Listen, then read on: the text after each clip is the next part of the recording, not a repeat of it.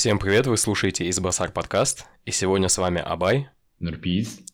И сегодня у нас в гостях Антон Маргунов. Антон выпускник НИШ Талдыкорган, сейчас учится в MIT, одном из самых лучших вузов мира. Еще со школьной скамьи Антон занимался и достигал высот в олимпиадах, запускал интереснейшие проекты, которые ведет и по сей день. Результатом такой активности стало зачисление Антона в топовые вузы мира, такие как MIT, Калтех, Колумбийский университет, Гарвард и Стэнфорд. Сегодня мы поговорим с Антоном о том, как он добился такого результата, о его школьной и университетской жизни и о его проектах.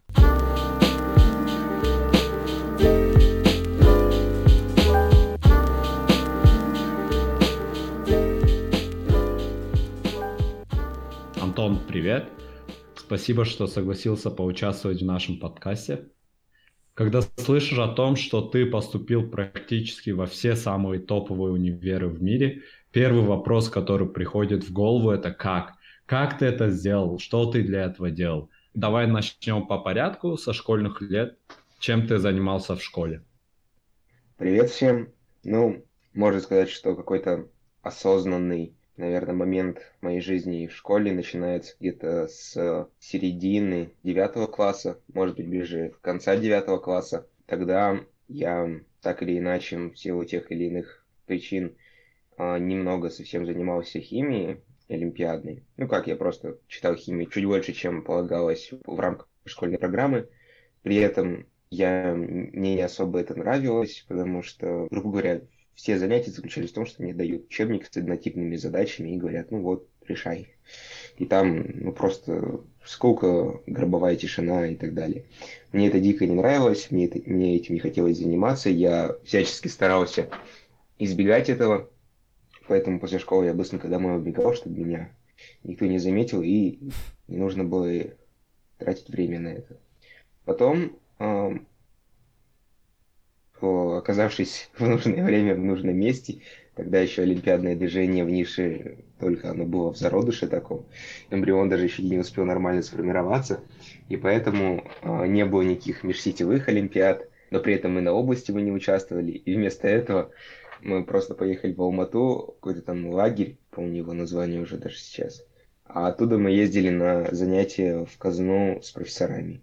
Нам там читали лекции, я был в 9 классе, лекции были в основном по материалу 10, 11, 12 классов, потому что там уже была такая химия других разделов, мне это очень сильно понравилось, потому что я даже и не знал, что такое существует.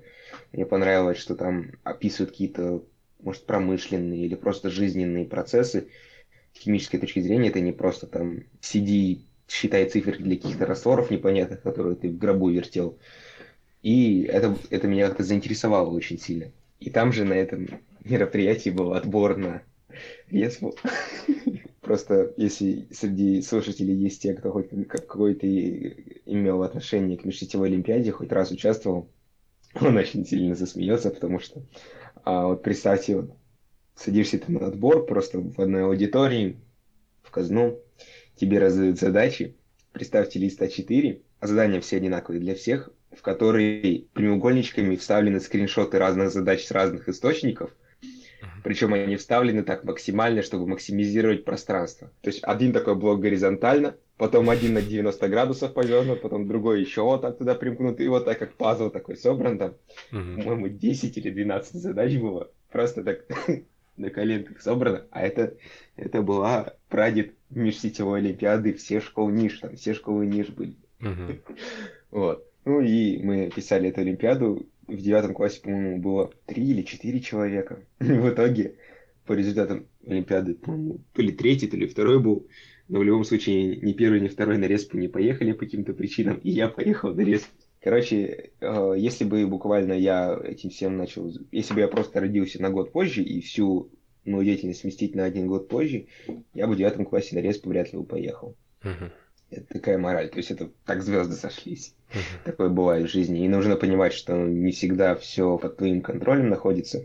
И есть какие-то моменты, где тебе просто, повезло. Именно вот с того момента, когда я пошел на респу, такого нифига себе, оказывается, я могу пройти на респ. И надо как-то соответствовать этому имиджу. И начал больше усиленно готовиться. Потом постепенно к этому подключилась по совету старшеклассника англоязычная литература, и все, считай, меня засосало. И после этого уже началось такое активное участие в собственной судьбе, что ли, если как бы это пафосно не звучало.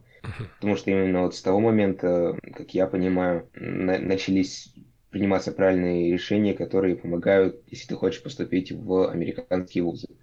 Потому что, в принципе, чтобы поступить в американские вузы, тебе не важно там повторять в ровной степени по какому-то точному сценарию чью-то чужую судьбу. То есть самое главное просто, чтобы у тебя был определенный набор навыков, и ты эти навыки всячески применял. А как только ты эти навыки всячески применяешь, у тебя уже одновременно подтягиваются и какие-то проекты, которые ты создаешь, потому что, чтобы их применять, тебе это нужно, и так далее. О каких навыках идет речь? Это, во-первых, навык оставаться сфокусированным на каком-то деле на протяжении долгого периода времени. То есть огромная проблема большого количества людей заключается в том, что если они садятся за выполнение какой-то задачи, они максимум остаются в фокусе минут 20-30, то есть дальше никак. Если ты занимаешься олимпиадами, и ты хочешь заниматься ими более-менее успешно, ты просто вынужден оставаться в фокусе дольше. В моем случае, изначально я не особо даже, когда начал читать англоязычную литературу, я больше интересовался теорией, потому что мне очень нравилась вся вот эта теория, и поэтому мне этот навык выработался за счет того, что мне просто было интересно читать эти теоретические источники там часа 2, 3, 4 и более-менее оставаться в фокусе. Ну и потом это все транслируется на выполнение задач, например, на решение задач и так далее. И это, наверное, один из таких краеугольных навыков, которые отличают тех людей, которые попадают в MIT, грубо говоря, и тех, кто не попадает. При этом я также не могу сказать, что все, кто поступает в MIT, обладают навыками самофокуса, самоконтроля и так далее. По крайней мере, из американского контингента. Но поскольку правила отбора для иностранных абитуриентов гораздо жестче, в силу большего выбора из абитуриентов и большей конкуренции, очень хороший процент иностранных абитуриентов, он как раз этими навыками обладает. Туда же докидывается тайм-менеджмент, но он отчасти исходит из самоконтроля и способности фокусироваться. Туда же приходит дисциплинированность, любознательность, отчасти, да, это немножко другое, еще какие-то лидерские качества. И вот как только ты постепенно в свою чашу добавляешь тех или иных ингредиентов, у тебя появляется желание там делать что-то, например, как это было у меня. Я вот читаю учебники по теории, по химии, я открываю для себя просто кучу каких-то новых умопомрачительных фактов, например, и я в то же время хожу на уроки по химии и смотрю, как там все как-то скучно, как-то мрачно, как-то плоховато. И я думаю, ну, блин, а я же могу рассказать о том, что есть что-то интересное. И вот примерно вот такими мыслями зарождался мой журнал «Квазар», когда, основываясь на том, что у нас были какие-то углубленные познания в предметах, мы их брали и переводили на простой язык и старались рассказать об этом другим людям, чтобы показать, что наука, в том числе химия, это очень интересно. И вот примерно в таком же ключе также зарождались какие-то другие проекты, которые, в конце концов, наверное, помогли мне поступить в американские вузы. Насчет Олимпиады, вот не поздно ли начинать заниматься Олимпиадой, будучи 10-классником? Ну, зависит от того, сколько лет ты учишься, 11 или 12. Потому что, условно говоря, если ты 10-классник, например, начало 10 класса учишься 11 лет, то тебе в начале 11 класса уже подавать. То есть, если ты хочешь, чтобы у тебя были какие-то достижения в твоей копилке к моменту подачи в вузы, то у тебя есть всего 1 год, и это очень мало времени. В принципе, подготовиться за 1 год возможно. В принципе, вот я в 9 классе съездил на Респу, у меня было какое-то 22-е, 23-е, 24-е место, не помню. Где-то в интернете и на каких-то блуждающих сайтах есть эта таблица. А в 2015, нет, это в 15 году, в 16 году, когда я поехал на Респу в 10 классе, я уже был первый. То есть это, считай, прошло время от конца, наверное, марта до следующего марта. Вот ровно год, да. Вот ровно год календарный. Его достаточно для того, чтобы полностью прокачать свои навыки до достойного уровня на Респе. Это отчасти сложно, но это вполне возможно. Другое дело, что просто нужно помнить о том, что это немножко сложнее, чем если бы ты занимался с более ранних времен. Но, в принципе, если есть желание, то это возможно.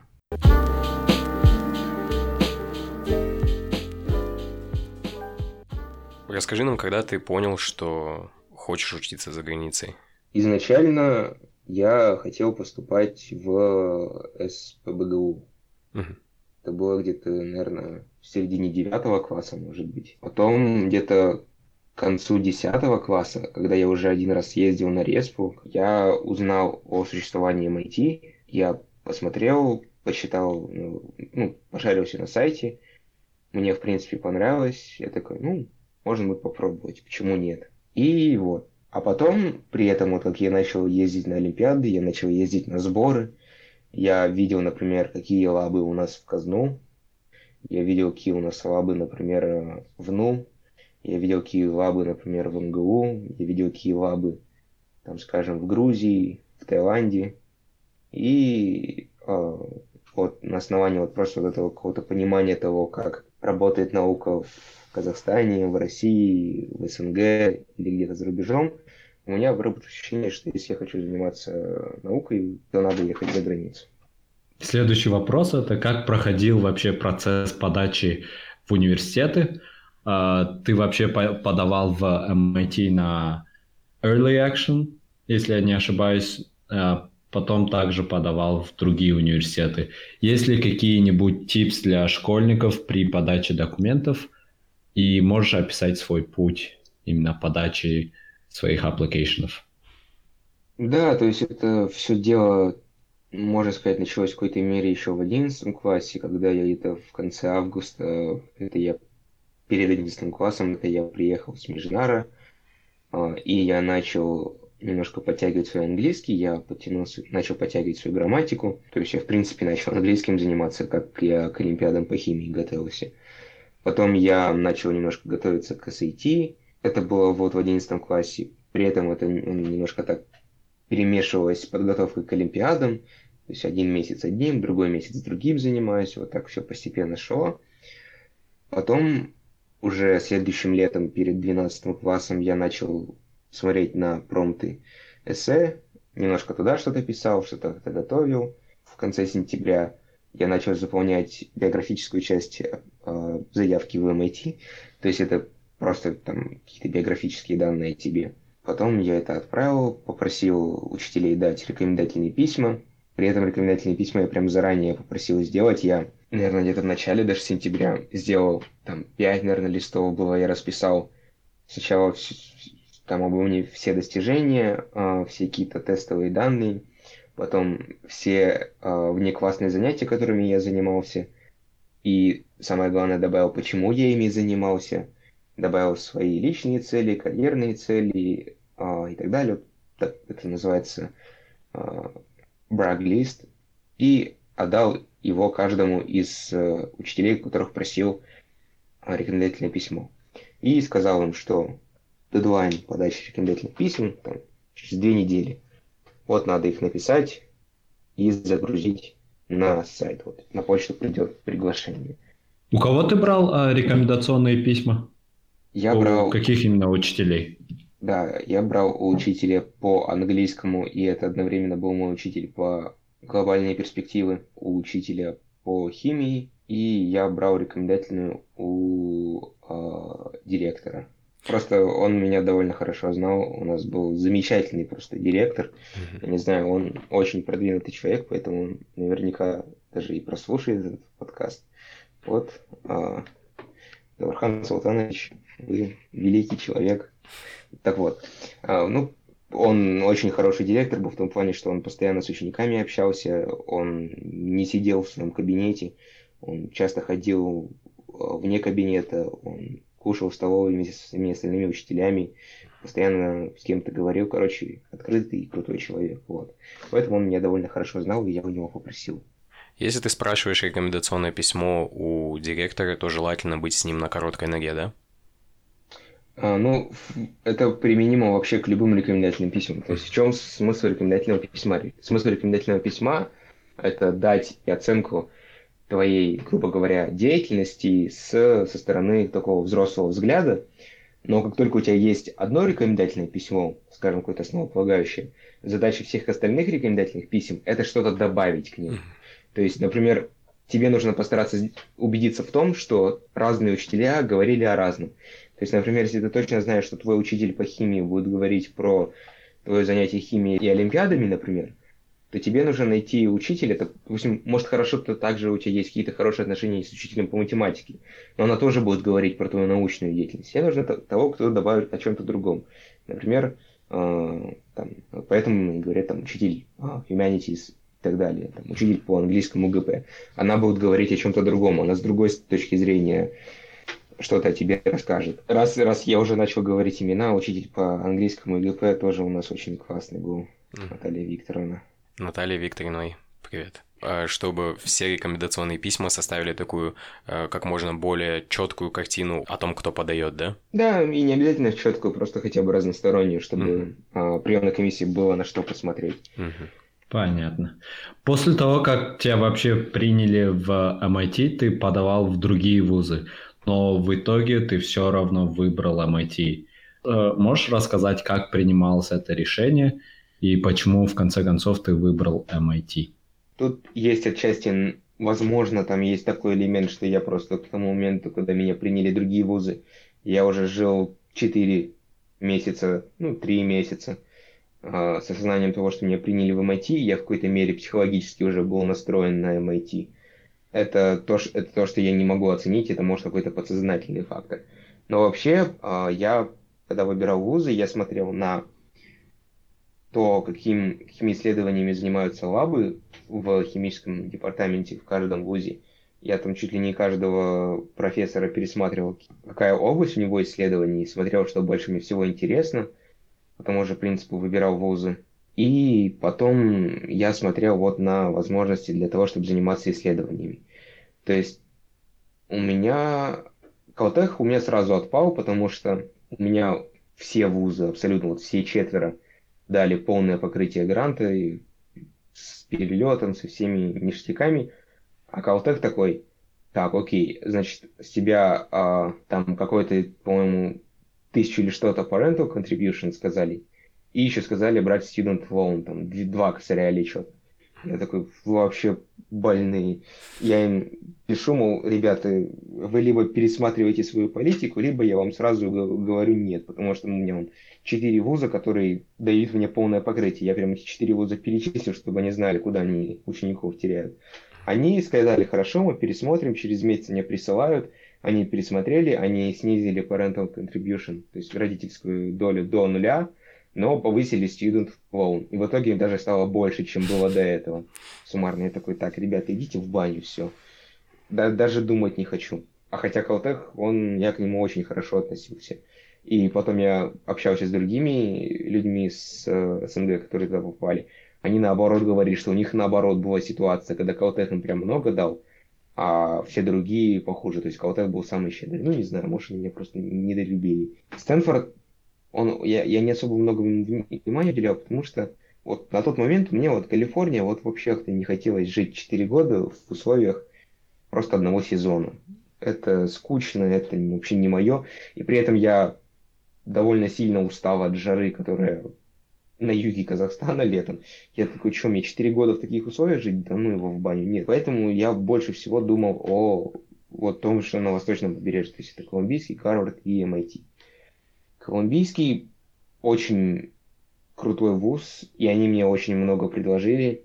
И это очень сложный выбор был отчасти, но у них, именно в Колумбийском, у них есть такая вещь, которая называется Core Curriculum, которая включает в себя довольно большое количество разнообразных общих требований для всех студентов.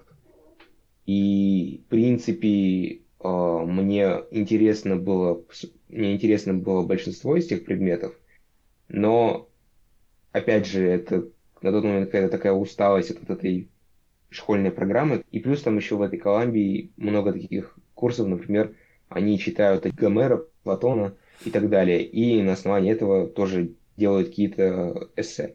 Я такой: полный бред. То есть это интересно, я хочу в определенный момент своей жизни прочитать «Республику» Платона, потому что очень много об этом слышал, очень интересным кажется труд. Но я вообще не фанат того, чтобы литература как предмет оценивалась, потому что это полный бред. Бывает просто такое, что ты прочитал, и ты не видишь сейчас смысла, тебе нужно, чтобы какое-то время прошло. Или, может, тебе нужно это очень медленно читать, чтобы ты это понял. То есть, а при этом, когда добавляется элемент оценивания к этим моментам, это превращается в очень неприятную историю. И это не было таким фактором, который прям сразу нет. Но это было каким-то таким фактором, который немножко сдерживал меня от того, чтобы моментально сказать «да» колумбийскому. Потом Гарвард и MIT. В MIT вот что мне нравилось, что все те общие такие требования, которые направлены для всех учащихся, они наиболее технические из всех. То есть у нас, например, все обязаны взять multivariable calculus, это мат-анализ с несколькими переменными.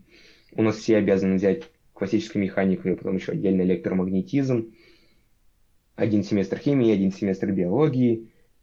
И там 8 суммарно предметов из гуманитарного цикла.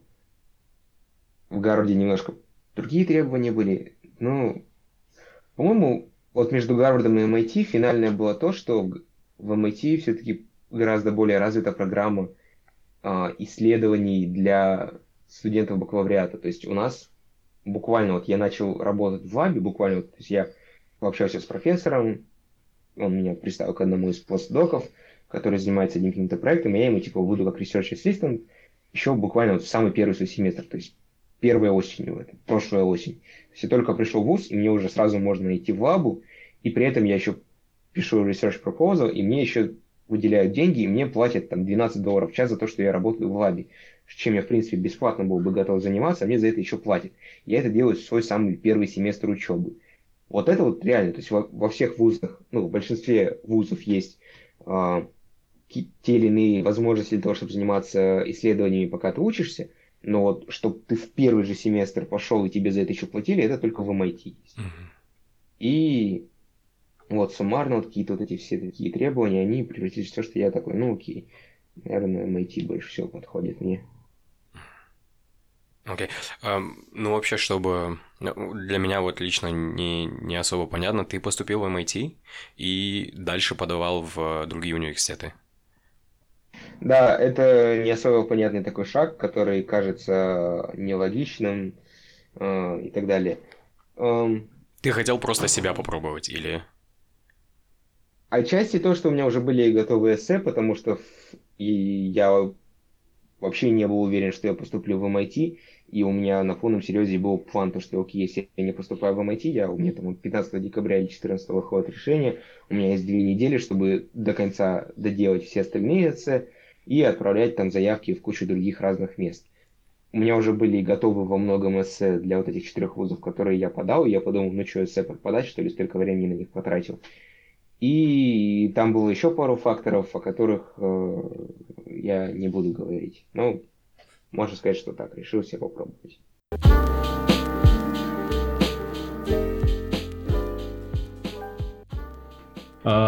Очень часто задаваемый вопрос это, можно ли вообще поступить в топовый универ, как MIT, либо Гарвард, будучи не олимпиадником? Если да, то вообще как это возможно сделать? Конечно, ответ да, потому что много людей, которые поступают сюда, которые не являются олимпиадниками. Опять же, это все сводится к тому, о чем я говорил в самом начале, что у тебя должны быть какие-то определенные навыки, которые ты должен в своей жизни применять. В чем преимущество олимпиадников? Это в том, что у них эти навыки прям прокачаны, и даже в учебе в самом MIT это им гораздо помогает. Вот просто разница между людьми, которые были олимпиадниками, которые не были олимпиадниками в MIT, она как и небо и земля, потому что одни, они там страдают, там можно слышать, как там забиты полностью, нет свободного времени, там куча времени отнимают problem sets и так далее. Прям просто учеба полная страданий и боли, а у кого-то есть время на все. Там, и более-менее курсы брать нужны, и в клубах участвовать, и еще там еще чем-то заниматься. И, в принципе, жизнь хороша. И, как правило, к последним относятся олимпиадники. Просто потому, что они вот могут вот сфокусироваться на чем-то и довести это дело до конца. То есть даже если тебе олимпиады не помогают в самом процессе поступления, олимпиады тебе помогают, пока ты учишься в вузе. Они значительно улучшают твою жизнь, просто вот делают из нее что-то райское. Но если ты не олимпиадник, достаточно просто, чтобы у тебя тоже были какие-то сопоставимые по, а, наверное, значимости и по time commitment а, внеклассные занятия. Например, что я могу предположить? Ну, не знаю. Прям первое, что на ум приходит чаще всего, там, какая-нибудь фотография, там, монтаж, видеосъемка. То есть, например, я знаю одного человека, который просто для себя занимался монтажом, и в один момент он вообще начал там монтаж делать для топовых российских блогеров. Там он делал, по-моему, видеографику или там анимацию, что-то такое. То есть это очень крутой пункт резюме, который сопоставим с олимпиадами в каком-то смысле, что ты на огромную аудиторию делаешь какую-то анимацию, ты востребован в этом плане. Или ты выполняешь, допустим, заказы на создание сайтов. Ты создал большое количество сайтов. То есть, я, опять же, знаю человека, который, будучи школьником, принимал участие в создании сайта для предвыборной кампании Токаева. Вот тоже огромный пункт. То есть, как только ты начинаешь делать что-то, постепенно ты узнаешь, что есть какие-то возможности, о которых ты даже не подозревал, которые тебе вообще не кажутся доступными, и с помощью них ты будешь подниматься по этой такой своей лесенке. При этом надо понимать, что олимпиадники это отчасти еще такой какой-то немножко такой, возможно, путь такой в кавычках ленивый, потому что все понятно. То есть, если ты олимпиадник, тебе нужно много изучать предмет, потом тебе нужно будет немножко, как минимум, потренировать навык решения задач, потом тебе нужно, допустим, участвовать на такой-то олимпиаде, на такой-то олимпиаде, на такой-то олимпиаде. То есть все протоптано, все более-менее понятно, если не вдаваться в деталь. Да, там дальше уже это и сложно, и время, и так далее. Но примерно с точки зрения принятия решений это довольно просто. А вот если ты не олимпиадник, то тебе гораздо сложнее, потому что у тебя нет протоптанного пути, и ты должен сам понимать, куда с ним пойти. Тебе нужно постоянно там думать, например, ты создал какую-то организацию, которая, например, занимается волонтерством. И ты можешь, допустим, все 4 года быть, там, грубо говоря, президентом клуба, который занимается какой-то помощью, но в рамках своей школы, и не выйти за рамки этого, за рамки нынешнего вот какого-то очертания этой деятельности ни на шаг. И тебе нужно, допустим, каждый раз думать о том, окей, а что мне нужно сделать, чтобы, допустим, выйти на следующий шаг? Каким у меня может быть следующий шаг? Может быть, как-то привлечь к этому другие школы? Или там еще что-то? Как я это буду делать? Например, может я, допустим, как вообще, то есть с кем мне первым выйти на контакт? Пойти в другую школу, там, к директору предложить им? Или найти сначала, там, допустим, учеников в другой школе, которые могут быть заинтересованы в этом, а потом с этим уже идти к директору. И вот куча каких-то таких моментов, которые ты должен принимать решения в очень большом количестве и проявлять свои лидерские качества, проявлять свои организаторские качества, и постепенно, как только этот поезд начнет понемногу двигаться, тебе станет проще с принятием дальнейших движений, но вот как-то так. То есть, опять же, самое главное просто не сидеть сложа руки.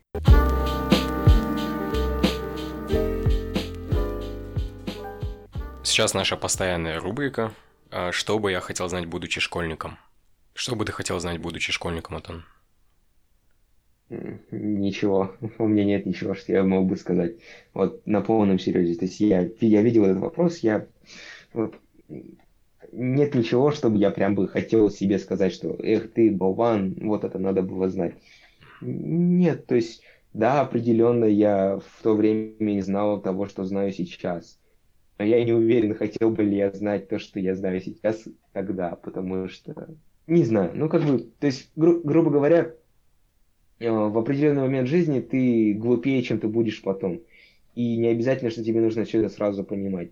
Что-то ты должен понять там, эмпирически, что-то ты должен понять просто со временем и так далее, не знаю. Ну, мне вот нечего сказать самому себе. Окей. Давай тогда перейдем к следующей части нашего интервью. Что было дальше после поступления, зачисления в университет? Ну, грубо говоря, твоей университетской жизни. Чем ты занимаешься в университете и какие у тебя предметы? Чем я занимаюсь в университете? Я состою в нескольких, скажем, 2 клубах. Один связан с предпринимательской деятельностью, один связан с химией. просто ассоциация всех учеников, которые специализируются в химии, только я там состою в части, которая организовывает ужины с представителями, с профессорами. Предметы я беру в этом семестре органику 2, биохимию 1, термодинамику и кинетику. Это один предмет. И вводную лабу по биологии, еще предмет из гуманитарного цикла, который завязан на Communication Intensive класс. А вот те предметы, которые ты говорил, все должны закрыть. Это механика, электротехника, калкулус. Их все в первом году, да, закрываешь?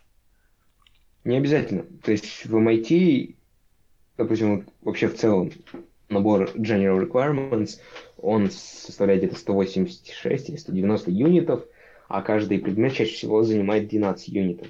И самое главное, что когда к концу 4-го года, когда тебе пришло время выпускаться, чтобы у тебя все эти требования были выполнены.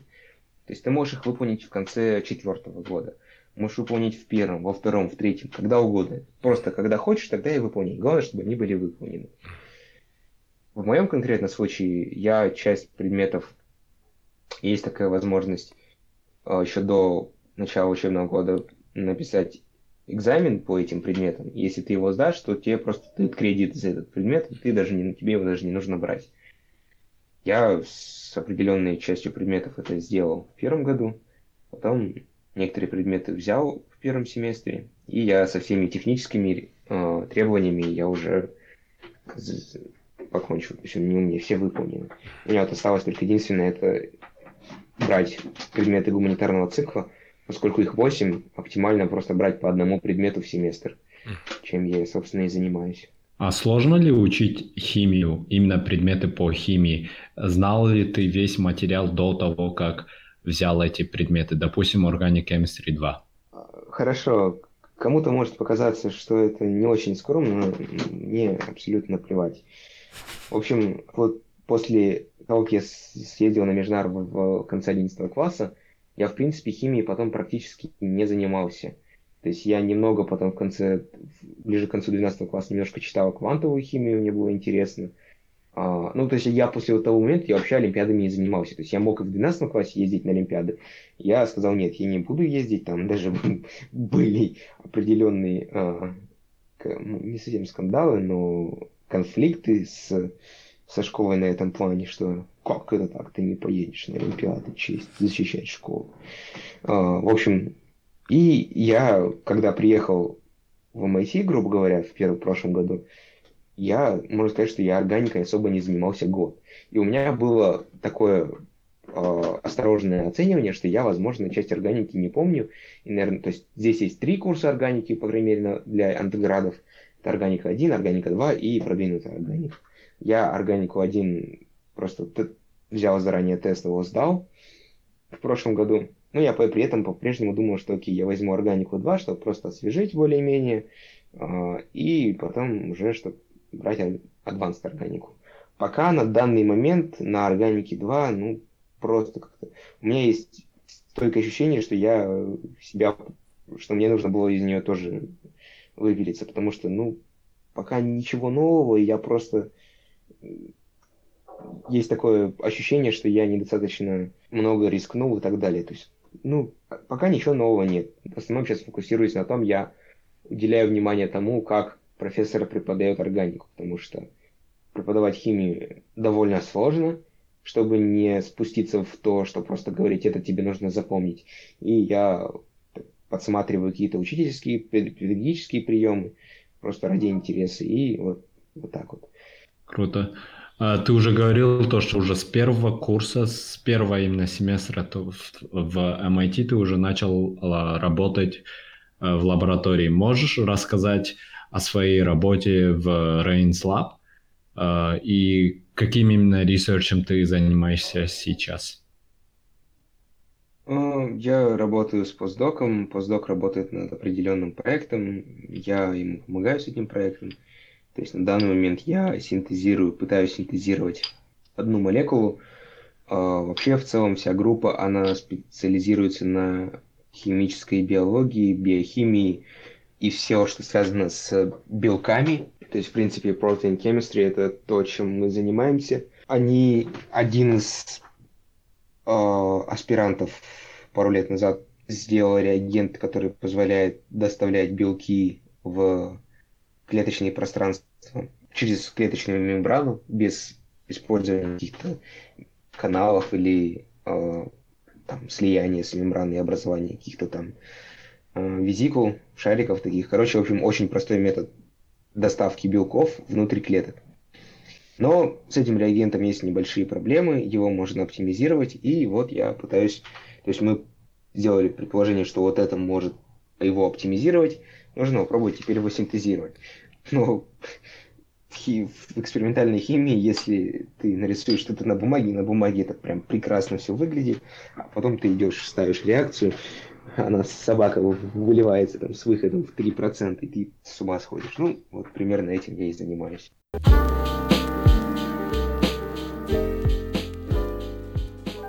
Теперь наша рубрика Insider Tips. Есть ли у тебя какие-то инсайты о универе, какие-то интересные факты, которые сложно загуглить для тех, кто хочет поступать в MIT? Вообще, здесь просто огромное количество каких-то разных возможностей, о которых ты даже можешь не догадываться. А как только ты о них знаешь, ты просто с ума сходишь, нифига себе здесь. Столько всего есть. Ну, у меня есть одно, что я могу прям сразу сказать, но я постараюсь это оставить на второе. Так, ну, первое, например. Хороший момент. Например, здесь, ну, это не всегда... Вот, ну, например, первое, это наверняка есть и в других вузах, но, по крайней мере, это то, что ты не всегда найдешь. Есть у нас... То есть есть Career Development Office, и если ты можешь, например, в любой момент там назначить с ними встречу, они с тобой будут говорить о том, как, допустим, правильно настроить свой профиль в LinkedIn, как отполировать свое резюме, там какие-то советы дадут и так далее. То есть это просто, ну, такие какие-то, там, как правильно на интервью ходить и так далее. То есть ты с ними просто к ним можешь пойти и бесплатно попросить совета о вот такой деятельности, можно сказать.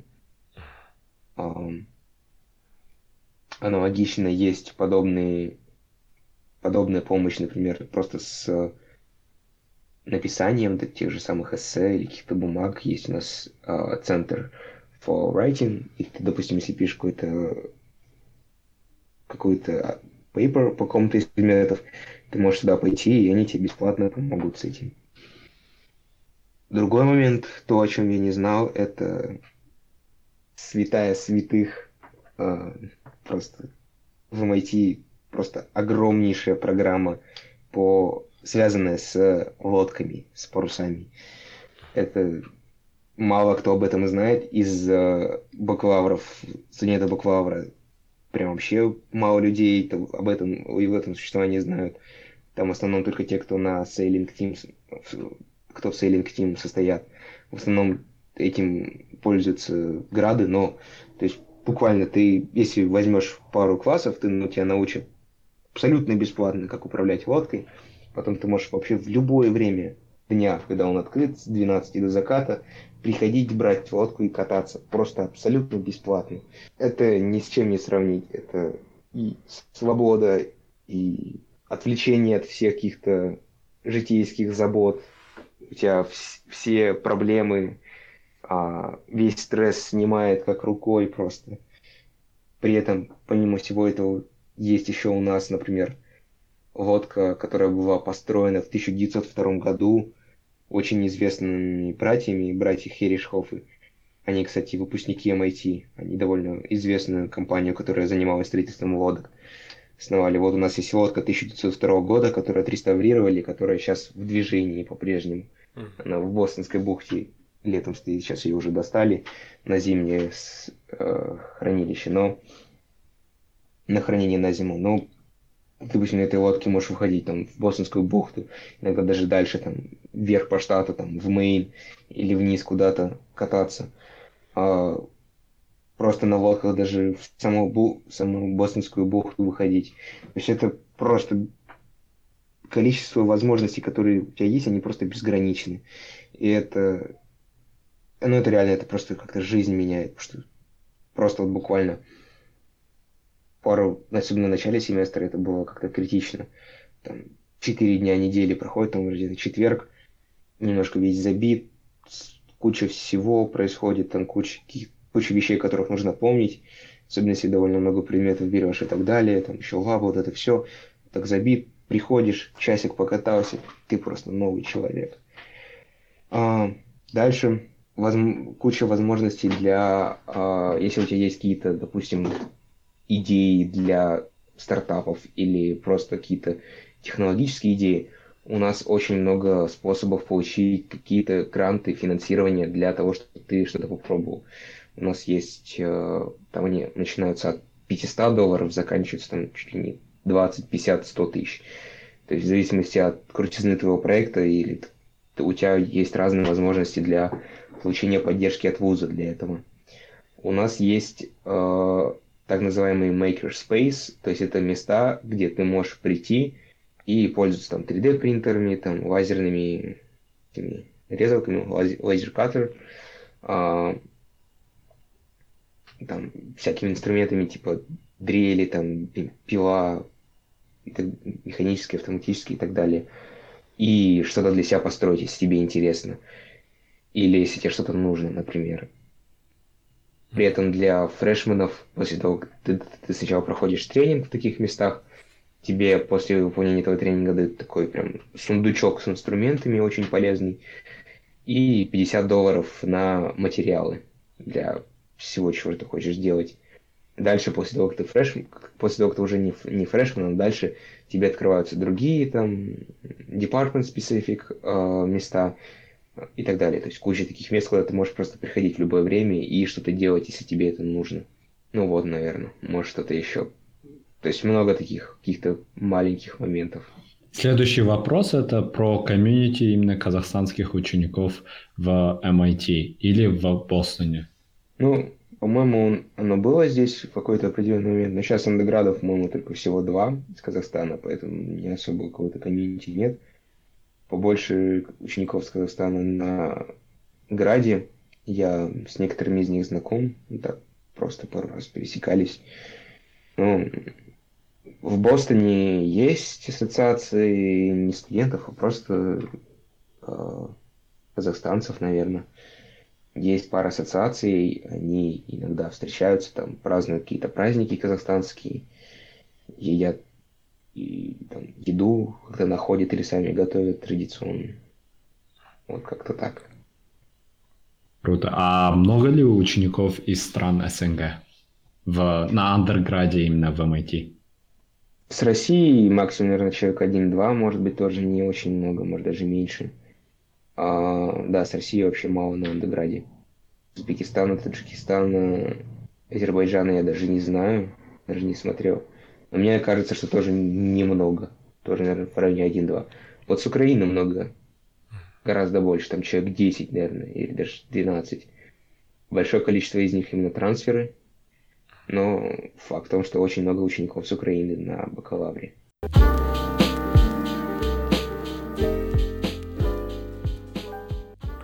Давай тогда поговорим о твоих проектах. Это Beyond Curriculum, NISA Limb. Ну, Beyond Curriculum это и есть NISA Limb. NISA Limb он раньше был, потом он переименовался в Beyond Curriculum.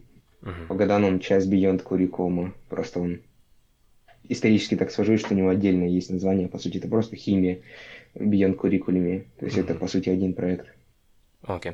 Расскажи тогда, пожалуйста, об этом проекте, как он зарождался, как сейчас ты его ведешь? Ну, вот первым это было сообщество как раз-таки по химии, по годам. Оно в мае 2017 года открылось. Когда я вот уже долгое время занимался олимпиадами. Это уже был конец 11 класса, по-моему. И я в определенный момент понял, что у меня есть набор каких-то знаний, которыми я мог бы делиться. Изначально я его открыл только для учеников НИШ. Я просто выложил план подготовки, то, чем я занимался, как я советую другим заниматься и так далее, какие-то мысли о подготовке и так далее. Вот просто в целом вот это все.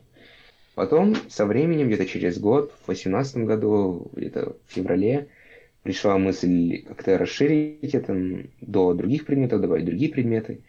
Я пообщался с людьми, которые занимались олимпиадами в нише по другим предметам. Им эта идея понравилась. И мы добавили другие предметы. Там добавили физику, биологию, географию. Тогда все это называлось ниша Олимпом, потому что тоже все открывались для ниши только. Потом, позже к этому еще добавилась математика. Ну и все, то есть вся как бы идея этого проекта в том, что есть определенный набор ребят, которые готовились к олимпиадам, и они могут рассказать, как готовиться к олимпиадам. По другим предметам не знаю, насколько это актуально, но по химии не очень много планов подготовки есть в мире. Там у учеников, например, РФМШ или БИО, КТЛ, у них есть просто такой как бы фольклорный опыт, когда бывшие олимпиадники пересказывают там следующим поколениям, как готовиться, как к олимпиадам еще подходить. Например, в нише такого вообще нет, потому что там и не было никаких олимпиадников, кого можно было бы спросить, поэтому там это было особенно актуально. Но основная вообще часть, такая основная, как бы, основное преимущество этих проектов в том, что ты можешь задать вопрос по какой-то задаче и получить на это ответ. То есть не в каждой школе есть учитель, который может решать задачи олимпиадного уровня. Например, если ты готовишься к олимпиаде, и ты не можешь решить какую-то задачу, ты ничего не можешь делать. Ты подходишь к учителю, он смотрит такой, ну я тоже не знаю. Потому что там тема, которая в школьной программе вообще не рассматривается. А суть, пользу и такой прям, да, преимущество таких проектов в том, что ты можешь задать вопрос по какой-то задаче, и тебе другие олимпиадники из других городов, других школ, может быть, даже других стран смогут на это ответить. И это вот, в принципе, то, в чем я вижу основную пользу. По крайней мере, например, химического сообщества изначально.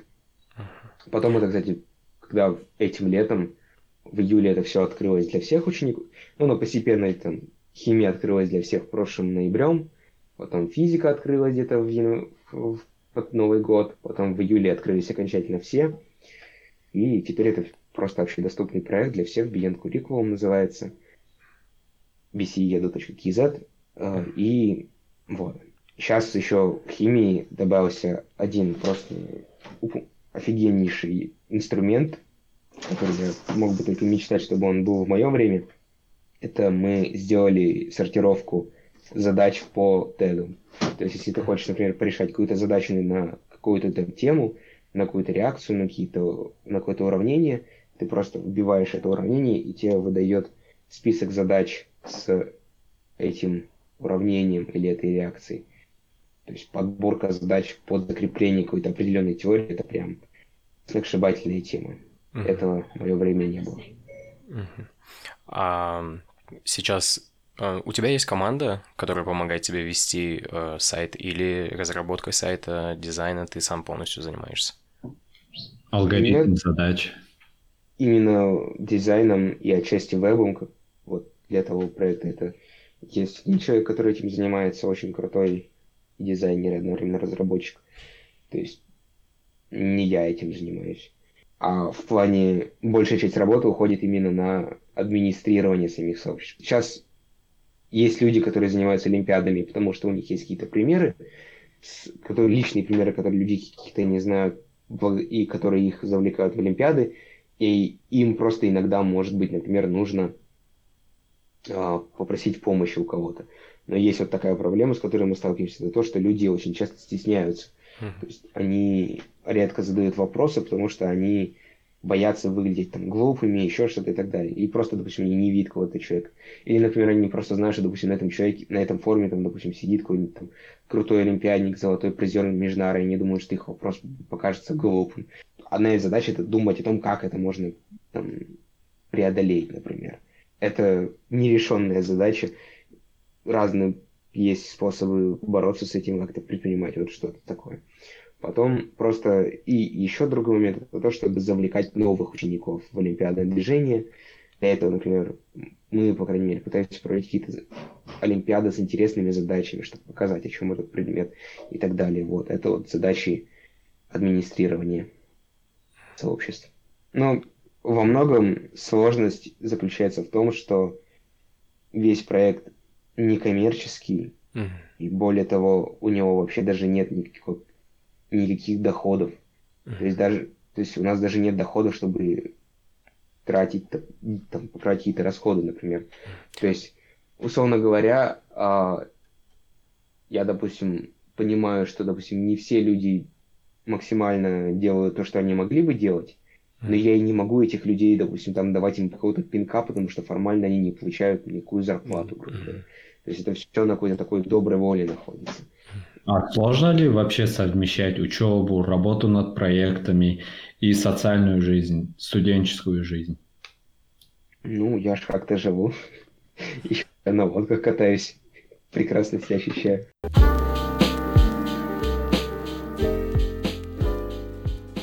Давайте тогда перейдем к нашей постоянной рубрике. Это самая большая мечта и самый большой страх.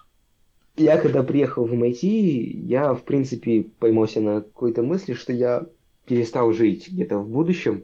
То есть пока я учился в школе, я такой, возможно, там, окей, вот там скоро, там, через 4 месяца будет ноябрь, я сдам там, SAT, скажем.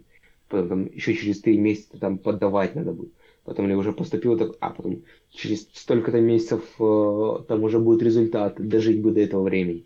Потом через столько-то времени ты уже поедешь туда, дожить бы до этого времени. Ну, вот как-то в таком постоянном закидывании удочки в будущее и постоянно пытаться как-то притянуть это все как можно быстрее к себе. Здесь я просто, окей, вот живу в нынешнем моменте, то есть я максимально пользуюсь, стараюсь максимально пользоваться тем, что мне доступно. Я примерно понимаю, чем мне нужно заниматься, и все. То есть не какой-то прям такой какой-то глобальной там, мечты или что-то такого у меня нет. У меня есть, наверное, какие-то, допустим, возможно, пожелания, что я хотел бы, чтобы это случилось в определенный момент в будущем. Но кроме этого нет. То есть единственное, это очень... Вот это такой подход к жизни немножко опасен тем, что он очень близко граничит с просто бездельничеством и ничего не деланием.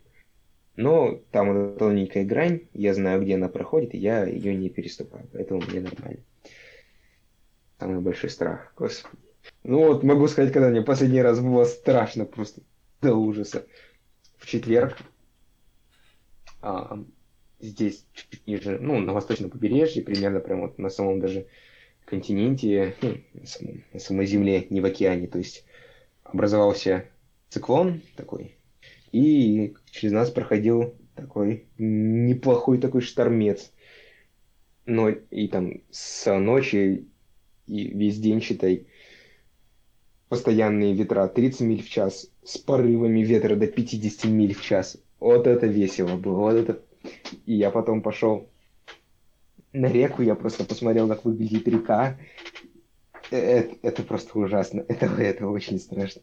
Ты смотришь, просто ветер 30-ка постоянный, ты такой, ну окей, хорошо. И тут внезапно какой-то порыв там с ракеты, стабильно с ракет, иногда редко там полтос залетает, такой, господи, боже мой. Это очень страшно. Это реально вот это вот, я не помню, когда мне было более страшно, чем тогда.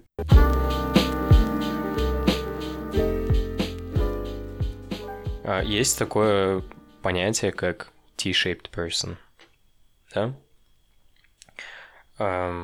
Давайте слушателям расскажем, что такое T-shaped person, I-shaped person и dash-shaped person. T-shaped person... Потому что я тоже не знаю.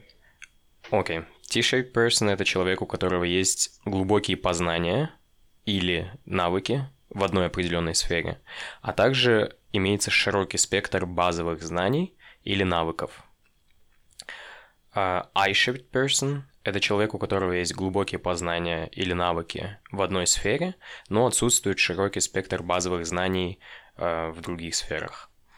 И dash-shaped person — это человек, у которого есть только широкий спектр базовых знаний в разных сферах. Такой поверхностный человек. И есть такое мнение, что топовые компании, топовые университеты хотят видеть у себя людей, у которых T-shaped personality, да? К какому типу вы себя относите? Ну, вообще, слушая про dash-shaped, то, что просто есть познание во многих сферах, но нет каких-то отдельных углубленных. Ты сказал, что это поверхностный человек. Мне кажется, наверное, лучше было бы это взять как эрудированный, что не обязательно, потому что поверхность это немножко отрицательно имеет коннотацию. Вообще, я больше себя могу отнести к T-shaped. Я, например, в MIT вижу, я не знал этой классификации, но теперь, если пытаться ее применить, здесь есть одновременно и dash-shaped people. Во многом это американцы, я бы сказал, наверное. Потому что, иностранцы, они на голову выше, как правило. I-shaped. Американцы это прям вот I-shaped. Вот это прям вот, если американцы в чем-то продвинуты, это прям вот I-shaped люди. Это прям вот чисто это про американцев. Вот. Они могут хорошо быть там прошарены в какой-то одной сфере, но вот какой-то общий такой, когда какой-то обобщенной эрудированности напрочь нет. T-shaped это вот почему много русских на аспирантуре, потому что вот T-shaped люди, это вот прямо вот с такой русской советской системы образования выходят люди, у которых есть огромная какая-то эрудированность просто в общем по всей жизни, грубо говоря, по разным сферам, и которые при этом еще себя прокачали в какой-то одной сфере. Этого этой вот какой-то основной базовой эрудированности в разных каких-то сферах, прямо в американской системе как минимум школьного образования вообще она напрочь отсутствует. То есть это прямо аж печально в какой-то мере. Может, не в какой-то мере. Не знаю, то есть когда студенты там, когда речь о термодинамике заходит там, скажем, за комбинаторику, просто обожаю такую комбинаторику, это офигенная тема. Вообще просто когда начинается такой матан, то есть говорят, окей, сейчас мы будем составлять partition function, у нас там такая-то система, то есть нам нужно применить какие-то принципы комбинаторики, чтобы понять, какие есть возможные микросостояния. Профессор такой, окей, так просто рассуждает, я такой, наконец-то, офигенно, там, хоть какая-то работа для мозга, зашибись, там, сумма произведений сумм, четко. И тут, там просто 90% аудитории, они просто потеряны, как, то есть им говорят, что вот, что замечаете, ничего не замечаете, а там просто скрытая геометрическая серия, все такие, нет, никто не знает, что такое геометрическая серия, так пошло все в бань, то есть, серьезно, то есть, как, MIT, то есть, они могут хорошо, например, знать, скажем, там, не знаю, предмет, который они в школе выбирали отдельно или что-то еще, но такой общей эрудированности у них нет, и это печально. Вот ты сейчас это рассказываешь, мне вспоминаются слова комика Задорнова. Американцы тупые. Видели, наверное, выступление? У него вот это вот любимое. Это легендарная фраза, кто же не знает. Но нет, здесь это сложно сказать, потому что, с одной стороны, сложно сказать. То есть, грубо говоря, это прямое следствие, скажем так, образовательной системы. То есть у нас просто математика, которая в нише даже на алгебру и геометрию не делится, и ты просто все изучаешь, все, что есть в математике. А они, например, берут калкулус, да, скажем так, потому что, одновременно это и применимо и в науке, и может это кому-то интересно, а, например, отдельным предметом у них будет стоять комбинаторика, и никто эту комбинаторику не брать не будет, потому что, что-то скучно, зачем это, кому это, и так далее. И то же самое у них с тригонометрией, например, тоже просто по фундаменту у них очень плохо. То есть американцы хорошо, допустим, если не говорю, что они тупые, они хорошо там разбираются, допустим, в матанализе. Они там хорошо у них какие-то... То есть те предметы, которые они брали, они их хорошо знают. А то, что они не брали, они это и не знают. Например, для меня это дико, что ты не знаешь тригонометрию, что если тебе там нужно применить какое-то обычное тригонометрическое тождество, это уже все в каком-то таком завале. Особенно это на электромагнетизме проявлялось. Или комбинаторику, ты уже все испытываешь какие-то трудности. То есть они там, допустим, этого не знают, они там почитают пару каких-то статей, они разберутся в этом, они более-менее, может, освежат что-то в памяти. Но изначально они этого не знали. Для меня это дико. Но это прямое следствие системы школьного образования, которое у них есть. Может, они считают, что это нормально, не знаю. Я не считаю так. Окей. Давай у Нурпейса узнаем, к какому типу он себя относит. Вопрос сложный. Я хочу сказать то, что я, наверное, T-shaped person, но у меня часть, именно вертикальная часть T немножко маленькая, то есть, мне кажется, у меня часть именно dash намного больше, чем часть I. На данный момент я стараюсь именно часть I увеличить в сфере программирования, именно Natural Language Processing и Machine Learning. Хочу, конечно, улучшить часть I намного больше, но также согласен с Антоном, то, что именно система в ниш очень хорошо развивает именно Dash Personality.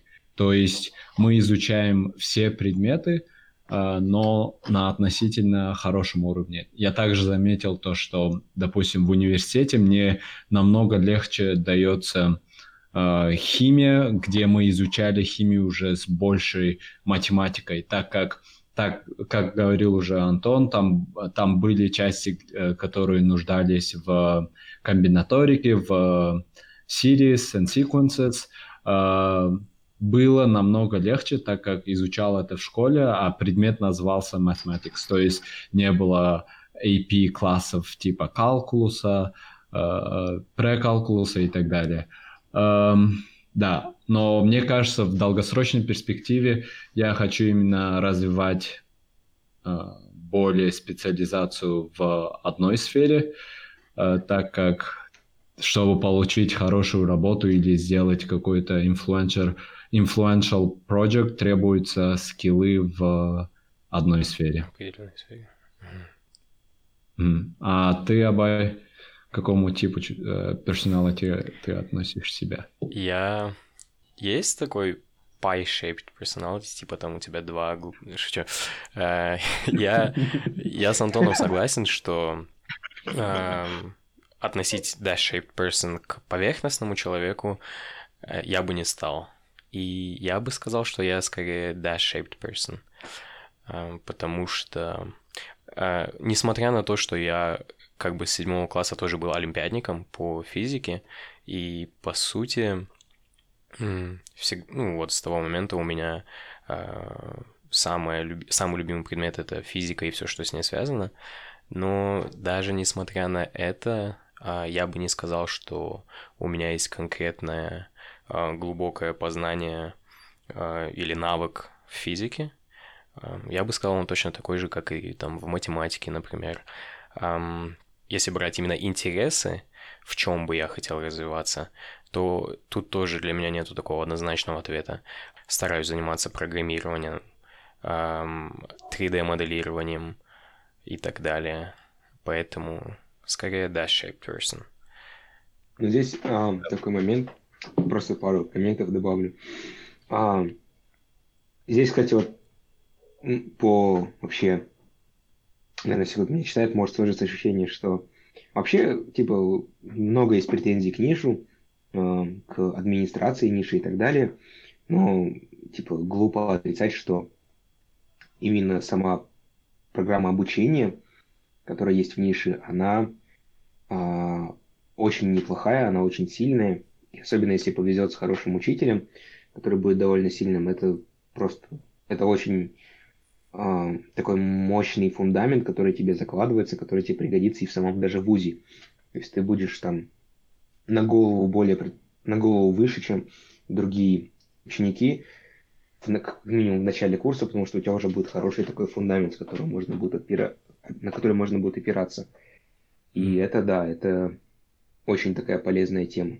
Но тут еще такой момент, что очень часто вот эта dash-shaped, вот эта штука, она не должна только ограничиваться на академическом каком-то познании предметов, а это может быть просто какая-то эрудированность в таком общем смысле, там, скажем, какие-то общие представления о живописи, например. Да, о живописи, о музыке, о, скажем, истории, о экономике, о политике, что-нибудь такое. И потом еще про такой коммент, типа, вот этот вот штычок такой небольшой, который стоит.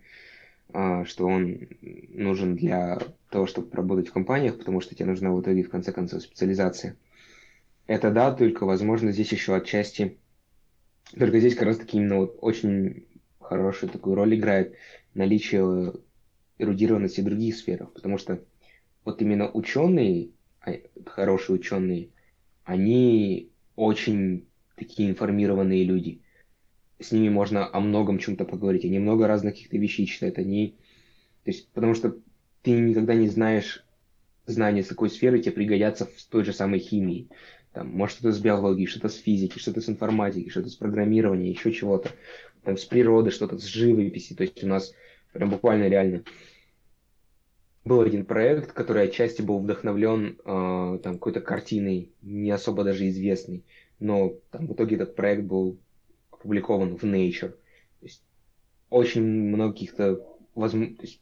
В принципе, любая деятельность сейчас она становится такой кросс-дисциплинированной, и поэтому тоже важно, чтобы у тебя, когда ты развиваешь свое такое свои углубленные познания в одной сфере, чтобы ты помнил еще о том, чтобы тебе по-прежнему оставалась эрудированность в других сферах. Это очень важно. Как вообще ты считаешь, как определить сферу интересов, как выявить вот это вот направление, в котором ты хочешь точить свой навык, будучи школьником? Потому что даже, например, будучи студентом, бывает иногда тяжело определиться со специализацией, понять, что ты хочешь изучать и кем ты хочешь быть в дальнейшем.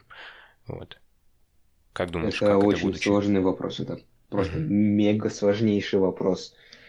И более того, даже там не все люди, которые там, скажем, уже 3 года обучаются в MIT, они не все до конца понимают, там, допустим, чем они хотят заниматься в жизни. То есть это просто, это реально какая-то такая прям фундаментальная проблема молодежи.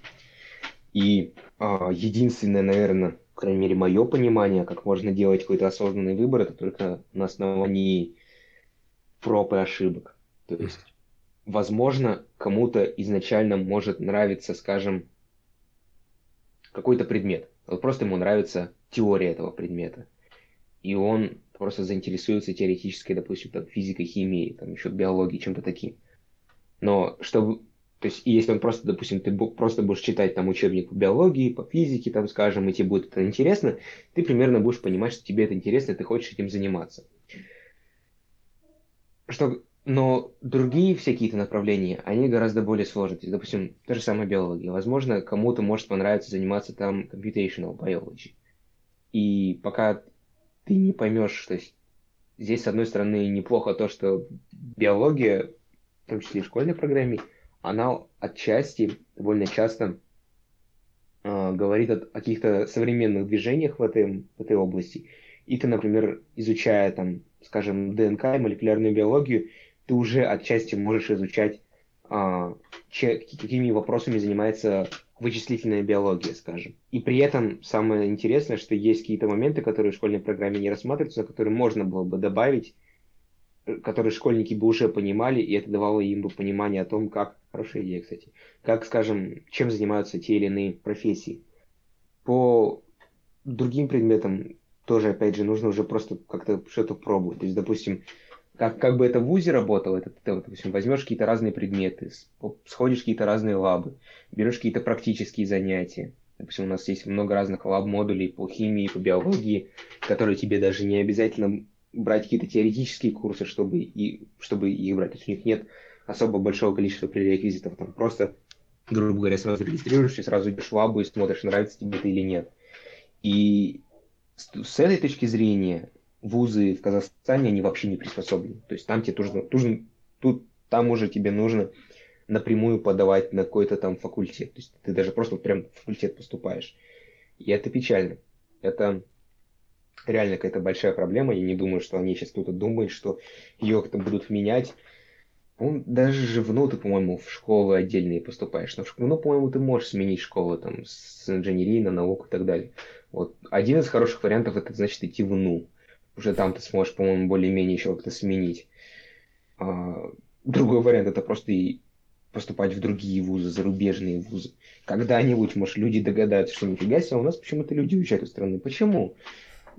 Но помимо этого, и опять же, просто если не получается поступить в зарубежные вузы, потому что не все зарубежные вузы хорошо дают гранты. Как правило, те, кто дают гранты, они дают либо за очень высокие достижения, типа азиатских вузов за золотые медали на международных олимпиадах, и либо американские вузы, в которые сложно поступить, то просто нужно брать инициативу в свои руки и как-то, не знаю, искать знакомых, может, родители кого-то знают, кто работает на каких-то там, допустим, связанных с чем-то с химией, биологией или еще что-то. Ну или сейчас, грубо говоря, интернет, пытаться искать каких-то людей просто в интернете, их спрашивать, то есть чем ты занимаешься, допустим, в повседневной жизни, то есть пытаться то есть очень много зависит от такого эмпирического общения с людьми, которые немножко старше тебя, по-прежнему ты более-менее сверстники, и то есть у них спрашивать совета. То есть здесь нет какого-то определенного ответа, это очень сложный вопрос. И единственное, что здесь можно делать, это реально просто пробовать и смотреть, нравится ли тебе это или нет. Окей. А расскажи, с детства вот ты чем увлекался, чем занимался? У тебя уже тогда было звоночки, что тебе нравится химия? Или ты чем-то другим тоже интересовался до того, как дошел к химии?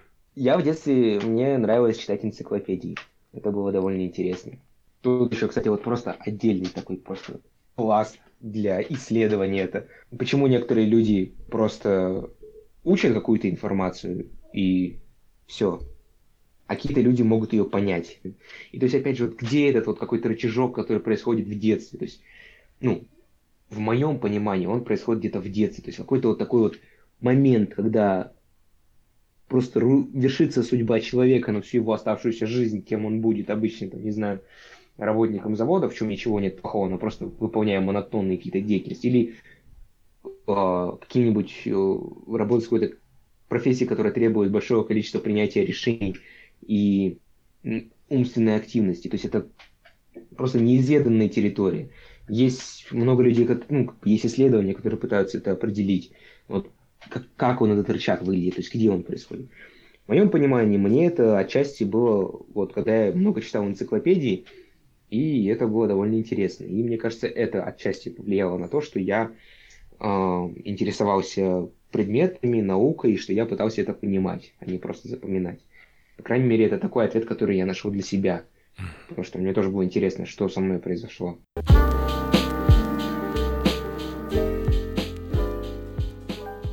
Давай тогда проведем блиц. Жги.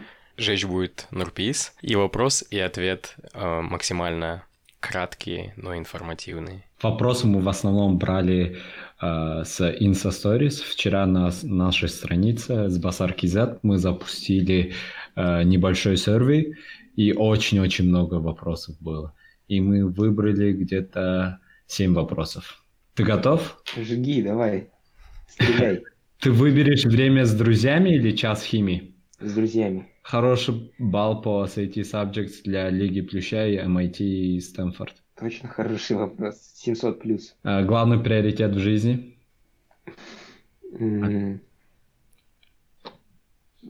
Все, ты проиграл. Скажу вещь, которую поймут немногие. Хорошо.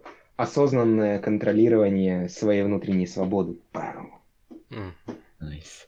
Не жалеешь о том, что выбрал химию, и думал ли поменять свой мейджор после того, как поступил в MIT? Не жалею, не думал. Твои статс, то есть SAT scores, IELTS, TOEFL и так далее. И давай добавим награды на Олимпиадах.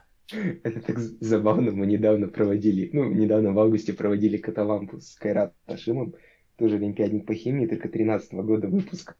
И он в MIT учился на бакалавре 17 классов 2017. И ему это просто показано то, как изменилось общество за 6 лет.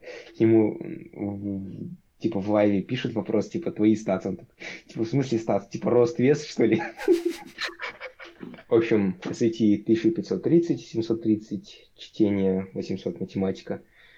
САТ предметная химия 800, математика 2 800, биология М 790, TOEFL 110 из 120, IELTS 7,5. 2 голды на респе, одна бронза на Менделеевской, одно серебро на Межнаре, потом одна голда на Менделеевской и одна голда на Межнаре. Тогда последний вопрос. Это можешь дать один practical tip, который может использовать школьник, послушав этот подкаст? Мне кажется, основополагающим для всего является возможность оставаться в фокусе. Осознайте для самих себя, что большинство дел, которыми вы делаете, чаще всего вы делаете это не максимально эффективно.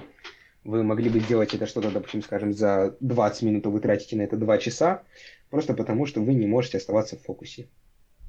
Осознайте это ваше препятствие для вас самих и начните делать что-то для того, чтобы его преодолеть. Как это преодолеть? Просто стараться оставаться в фокусе. Насильно себя как-то заставлять, лимитировать возможные отвлечения на, скажем, телефон, на что-то еще. Просто поставьте для себя цель, что вы должны научиться оставаться в фокусе, скажем, хотя бы час. Хотя бы просто час. Вот просто для себя поставьте какую-то цель, и потом ваша жизнь станет гораздо лучше. Сможете все успевать и так далее. Потом эту планку можно поднять и так далее, но это уже отдельная история. Такое дополнение к этому типу. Как можно увеличить время своей концентрации на что-либо? Есть такая техника помодоро. Вот, мне кажется, она очень хорошо помогает. Да, она хорошая техника, она у нас в блоге на Погадании есть, я про нее рассказывал, там даже ссылки на приложения есть, которыми можно пользоваться. Можно ей пользоваться, да. Ну, перейдем к последней рубрике. А это было не последнее? Давайте, ждите. Қазақстанда келешекте қандай үлесіңді қосқың келеді?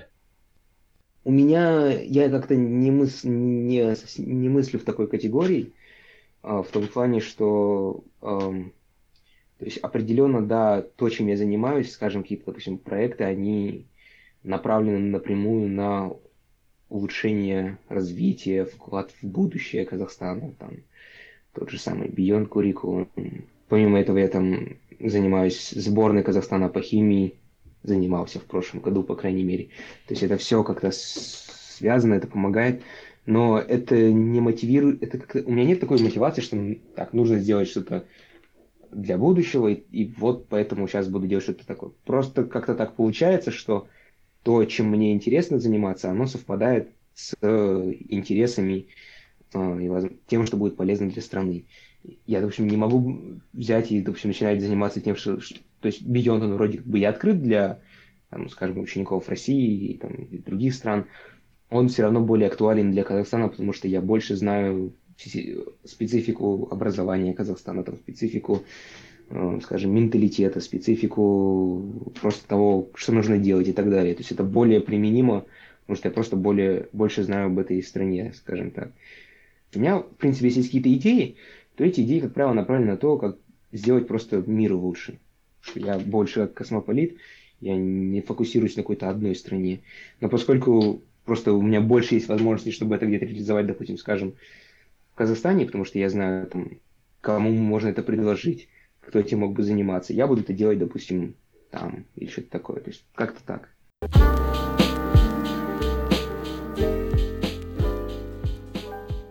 Антон, спасибо тебе еще раз за то, что согласился записать с нами подкаст.